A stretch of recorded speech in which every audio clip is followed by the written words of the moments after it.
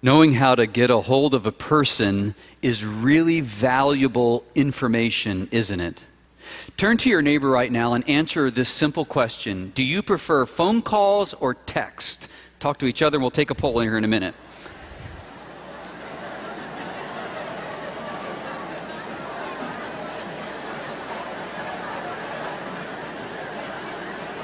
Alrighty, how many in the room prefer phone calls? Raise your hand. How many prefer text? Oh, I don't know. I think the phone calls have it. Well, today we begin a series entitled When God Calls Your Number. And I don't know how long you've been around the Bible or church, but God is still very much in the business of calling people. And He can get a hold of us in a variety of ways, a phone call, a text, a dream, His word, another person, just about any way you can imagine. For example, with Moses in the Old Testament, He spoke to him through a burning bush. He even spoke to some people in the Old Testament using nothing but the jawbone of a donkey. It's amazing. God can still get a hold of us. Sometimes He just wants to whisper His love and grace in our ears. Words like, I love you, it's okay, I'm not leaving you, I will see you through this one, stay by my side. Other times God wants to speak a word of warning to us. Stop, caution, don't go there, don't take another step. But other times God wants to give us an assignment. He wants us to go someplace. He wants us to talk to someone. He wants us to do something.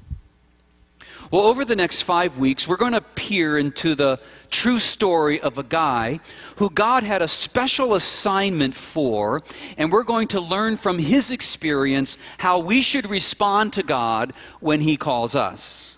Now, you probably surmise the guy's name is Jonah, and he has an entire book with his name on it in the Old Testament.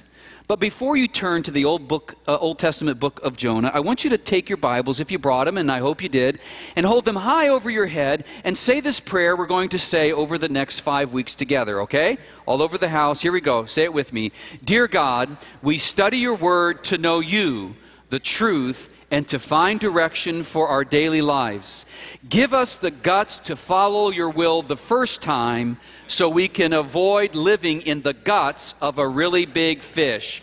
Amen. All right. How about that for a prayer in church? Turn to the book of Jonah, chapter 1, and we'll start right at the top. Jonah chapter 1 and verse 1. The word of the Lord came to Jonah, son of Amittai. Go to the great city of Nineveh and preach against it, because its wickedness has come up before me.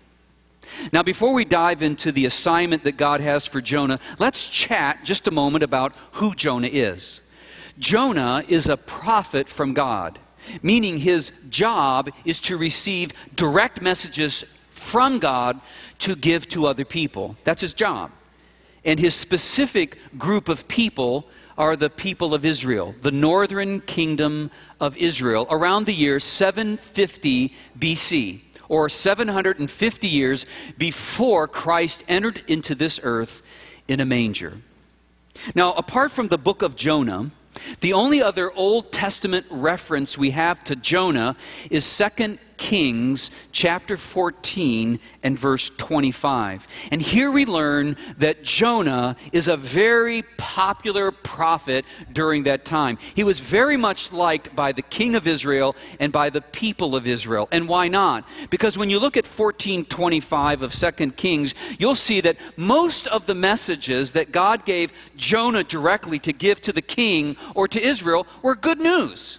I mean, I love giving good news to people, don't you? When I have a piece of good news to give to somebody, I rush to them. And as a result, people feel good about me as the bearer of good news. This is exactly how Jonah felt. He felt loved. He felt appreciated. He was extremely popular. He was a rock star, if you will, in Israel. And then God has the audacity to pick up the phone and call him, metaphorically speaking, and he invites Jonah to leave this posh job in Israel where he is popular and leave and go northeast to a city called Nineveh, the capital city of this wicked and pagan people called the Assyrians. North and east. If you look at the map there, Joppa is a city that Jonah is going to go to, but that's the area of Israel, and up to the north and east is the city of Nineveh. These people are the bad guys. These people are bullies. Matter of fact, it says here at the opening that the wickedness of the people of Assyria, of Nineveh, was so intense that it reached the desk of God, and he's wanting to send Jonah there to talk to them.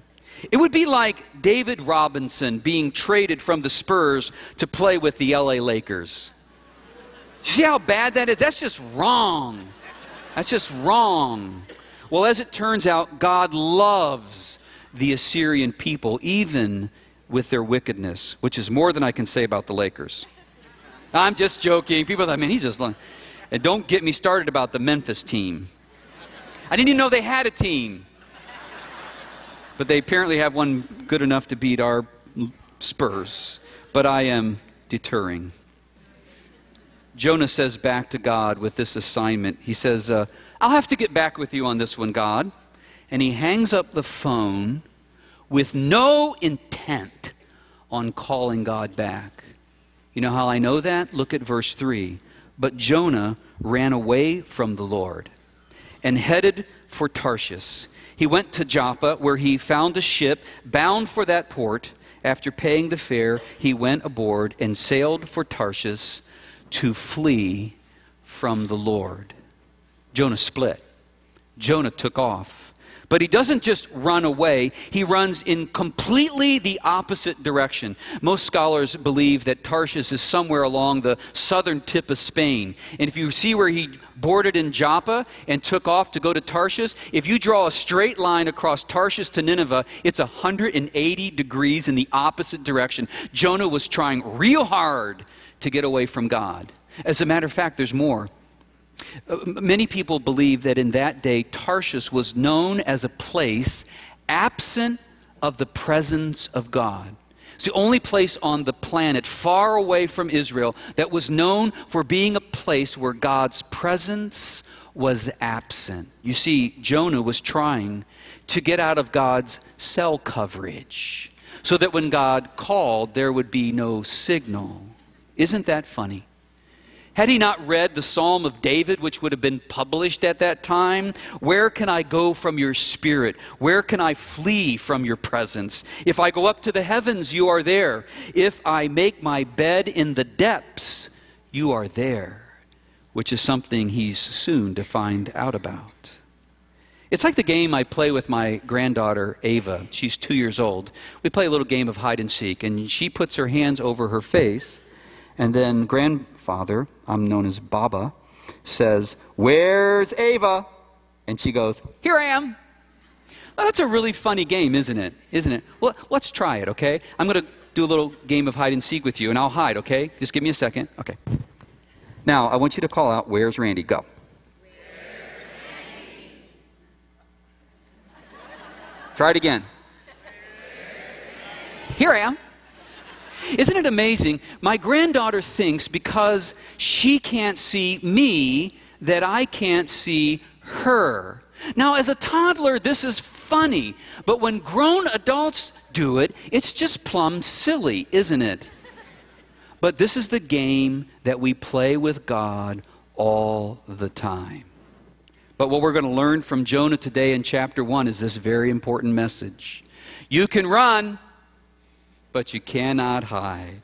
I want you to take a look at verses 4 and just sort of scan from 4 all the way through 16. And let me tell you how the story unfolds. Jonah boards the ship and he gets pretty far out in the Mediterranean Sea. Then God decides to stir up a great storm so intense that the ship begins to break up.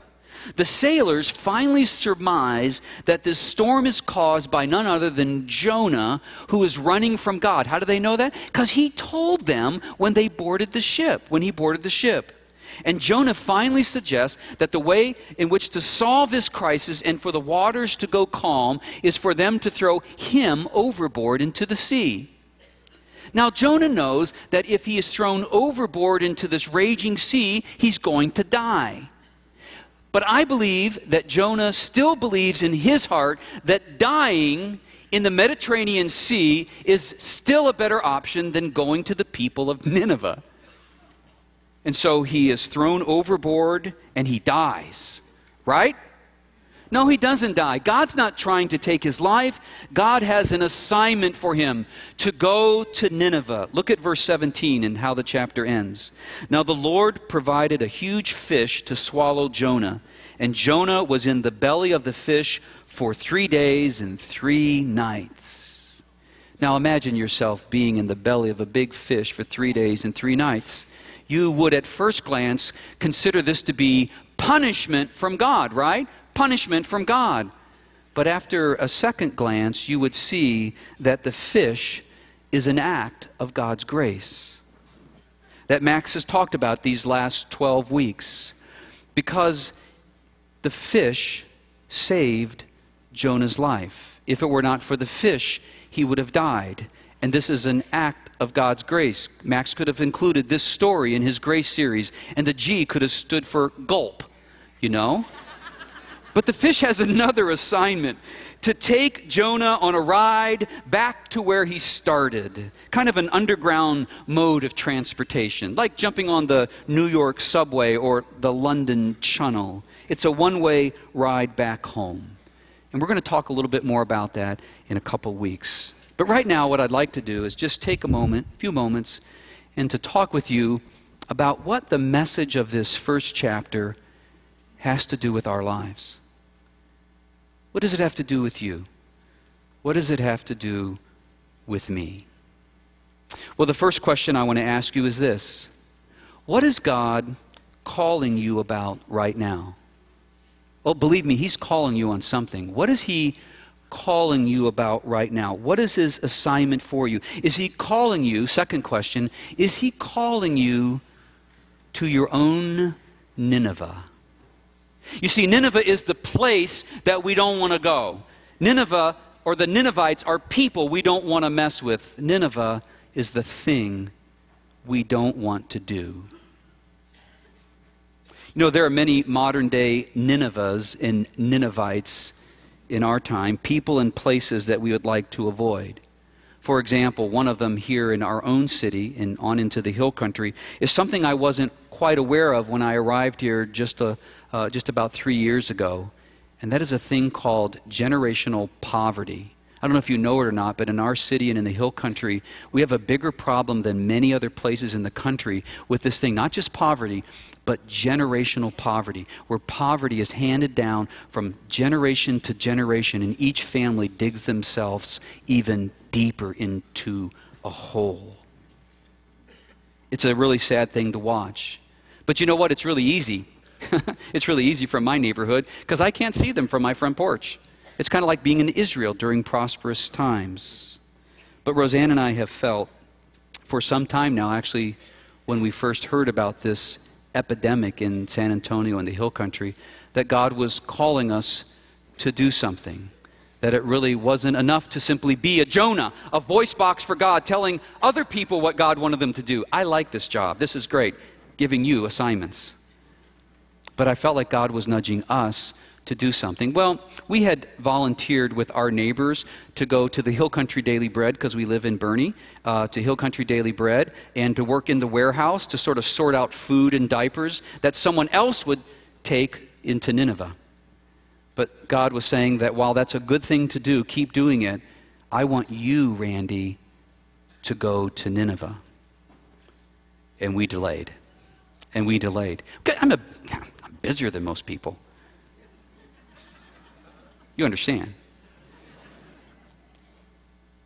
Finally, this week, our family, along with another family in our neighborhood, have become mentors. Mentors to a young 20-year-old mom with a 2-year-old. And we delivered our first box and had our first conversation with her. We have started the long journey of creating a relationship with her, and frankly, I don't know what the outcome is going to be. But God said, don't worry about the outcome. I'm not calling you to be successful. I'm calling you to be faithful. Truthfully, after our first encounter, a delightful gal for sure, but I can tell you this, it's not as much fun as golfing. But I just couldn't keep sending God to voicemail on this one. And I certainly wanted to avoid the belly of the fish, as graceful as it can be. Now, I think another place that I would call a Nineveh in our community are our public schools. Maybe you agree, maybe you disagree. I went to public school, but I know maybe just because I'm older now, but they look even scarier than when I was there. They really do. As a matter of fact, because of that, many people avoid them, and understandably so. But as it turns out, there are hurting kids in our public schools all across San Antonio. And God loves them. You may recall a few months ago there was a lot of stuff in the news regarding a group of teens, a gang called the Wolfpack. Anybody remember that? Just a couple of months ago, the month of August particularly. Their dress is called emo. Emo is gothic, black clothing, pale skin, funky hairdos, tattoos, piercings, chains, and many of them even wear tails. And I just have to tell you, that weirds me out. I mean, look at me. I mean, I've got triple pleated blue navy trousers on. I've got navy socks to match. I'm wearing a Tommy Bahama shirt with Johnston & Mercy business shoes. We're different. I'm not suggesting that their clothing is villainous. I'm not suggesting that it's wrong. I'm just saying it's different, and I just don't feel as comfortable around them. Do you understand what I'm saying? But as it turns out, God loves them. He loves them.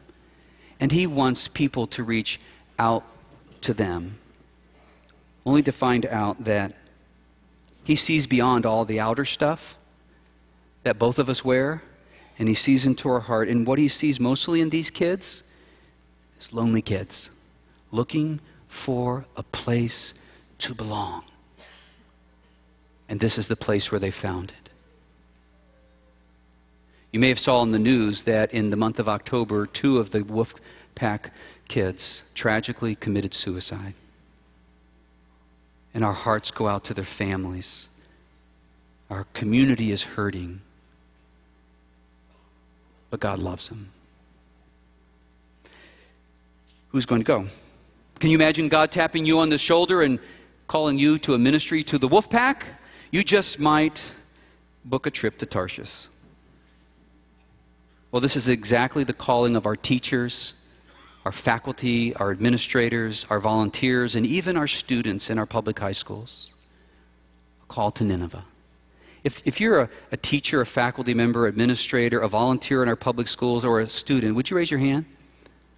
All right, let's have you stand, because these are people, take a look at one of them, stand up right now. These are people that we need to pray for every single day because of the call that God has on them to go into our public schools and to represent Jesus Christ. Look around, find somebody.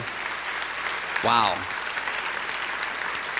We have another team of folks that have received the call to our public schools. We call them here at Oak Hills the PAIS team, which in Greek, PAIS, P-A-I-S, means child of the king or servant of the king. And we have 26 PAIS members from all over the world that are here at the Oak Hills Church in San Antonio, living amongst members of our congregation. And they huddle in teams of 3 and 5 and basically go into our public schools, and they hang out with our kids who go to school there, encouraging them in their faith. They hang out in the schools and get to know some of the other kids and encourage all believers who are in the school to reach out and to minister to and offer a word of encouragement, a hug just in time, even to the Wolfpack. Well, shortly after the tragic suicides, the PAIS team is introduced to a 17-year-old student named Billy, a member of the Wolfpack. And out of that came a relationship. I want you to turn your attention to the screens as our minister to students, Dan Niederhofer, has a chat with Billy. Watch this. You know, Billy, one of the things that you had told me is, but between the time that you were 13 and 15 years old, that you kind of went off track and from where you had been as a younger child, and made some decisions that led you to kind of join the Wolfpack. Can you tell me about that? When I got in, I went home, just the same thing I usually did when I was around that age.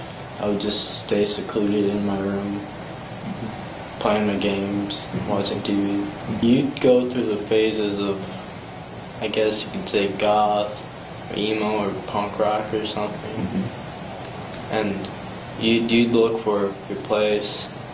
But I'm positive I found mine already. Yeah. So When you first met the Pays team and you began to meet Tim and Miriam and Jarrett, what were some of the things that attracted you to them? Why did you want to be a part of what they were doing? they got more cleaner jokes and like cleaner language, and there's just I guess a light in like their eyes or something. You see like the difference in like all of them, not just one of them. Like I just get that sense of like love and like I understand. The other thing that we talked about was just this journey that you talk about of becoming a Christian. You mentioned a couple of pretty key things about the dream and your baptism. Can you talk about that for a second? Well, the night I decided to like go completely for God was I was asleep one night after I got back from refuge, and I saw a white light in my dream. I couldn't hear the voice. I couldn't understand what it was saying. And as I got closer to the voice and the white light, I still couldn't understand it.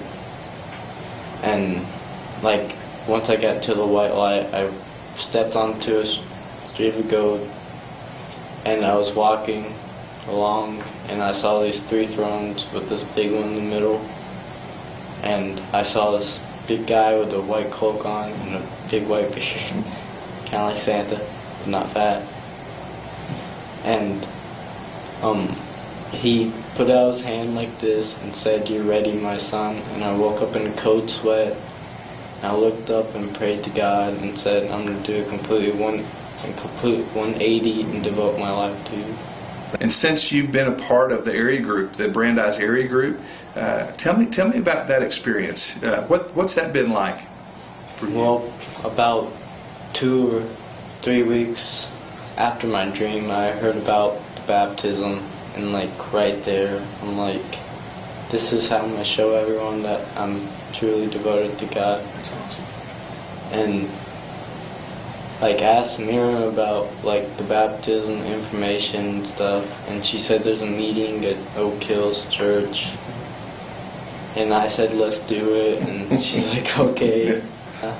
About 2 or 3 weeks later, I was walking down to the river in my tank top and shorts with Tim walking right beside me, about 5 minutes in the line. And the one thing I remember right before he put me in the water was his big smile. Awesome. And like right as I saw the water just go whoosh, the last thing I saw was Tim smiling at me. And that's the first thing I saw when I came up. Yeah. Awesome. But after that, I was like, I did it. I'm completely yours. Yeah, that's really awesome. Hey man, I'm proud of you, Billy. I want to thank you for taking the time to kind of share your story with Oak Hills and with the church here. It really means a lot for you to do that today. So thank you for taking the time to do that. You're welcome.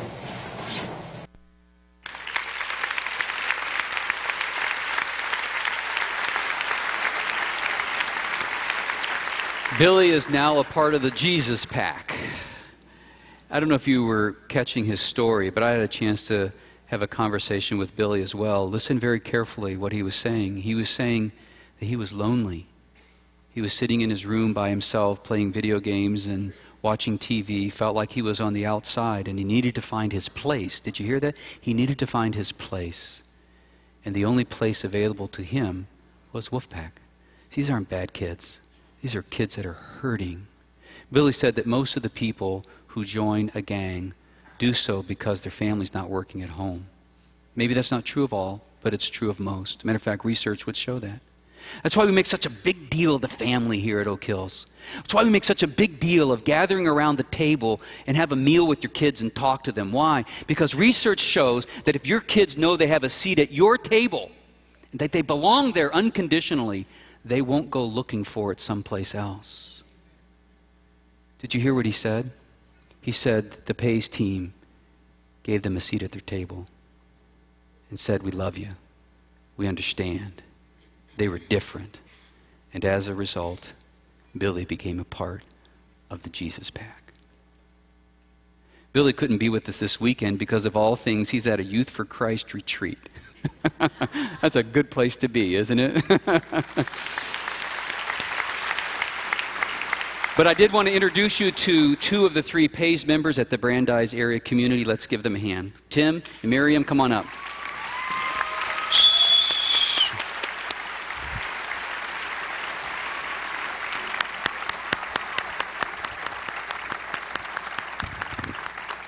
These are two of the people who, on our team of 26, that have received the call to go to Nineveh, and they have gone, along with our students, teachers, faculty, administrators. We have Jarrett, who is on that retreat with Billy right now. He's from Pennsylvania. We have Tim, who comes to us from Houston, Texas. Show us that smile that he saw. He's the one who did the baptism. So look at that smile. That's a good smile, huh? And this is Miriam that he referred to, who came to us from Germany. We're so excited to have you. This is Chris and Emma, who are leaders of the 26 Pays members, along with Dan Niederhofer, and they come to us from England. And I have asked one of our elders, one of our area community elders from Brandeis, Tom, to lead us in a prayer. If you feel comfortable, would you extend a hand to our Pays apprentices as Tom leads us in a word of prayer? Father, we're just so amazed at what you can do and the way that you transform us. And Father, as we think about Billy, Father, we pray you will bless him, Father. We know that you came to him and you spoke to him when he was in a dark place. And Father, that he heard you and he turned and he followed where you told him to go. Father, we rejoice in that. We pray you'll bless him, bless the Young Life team in every way, that he will continue to show and share your love to those around him. And Father, we also know that the Pays ministers have done so much, Father, to reach out, to touch lives in the areas where they work in the schools, Father. In a special way, we thank you for Tim, for Miriam, for Jarrett, for Chris and Emma, for all of the things that they've done. And Father, we know that at some point you told them, I want you to go to a place that's new and different. And they listened to your voice and they went. And Father, we thank you so much for the way that you use them and that they have been the instrument of your grace to transform lives, and we pray you will continue to bless that. Father, for the many other Pays team members who work in so many settings and so many schools here, Father, just continue to bless that. And finally, Father, as I think of the way that Tim and Miriam and Jared have blessed my family and my student at Brandeis, Father, in our lives, Father, I know sometimes I choose not to listen and not to want to hear what you tell me. Father, for me and for all of us, Father, as you speak to us, Father, help us to know that there's no place that we can run that you won't follow and you won't be there. Father, you don't follow us to punish us, Father. You follow us to transform us. Just help us to take that, Father, and be open to you in your leadership, because we know that the greatest element of the story of Jonah that inspires us, Father, is that there was a tremendous city that was saved. And Father, we know that's what you want to happen in your will. Father, we just pray that you would touch us and speak to us and turn us to you in whatever way that will accomplish that. And we just lift all these things in Jesus' name. Amen. Thank you so much, my friend. Let's give them one more hand for the work that they do.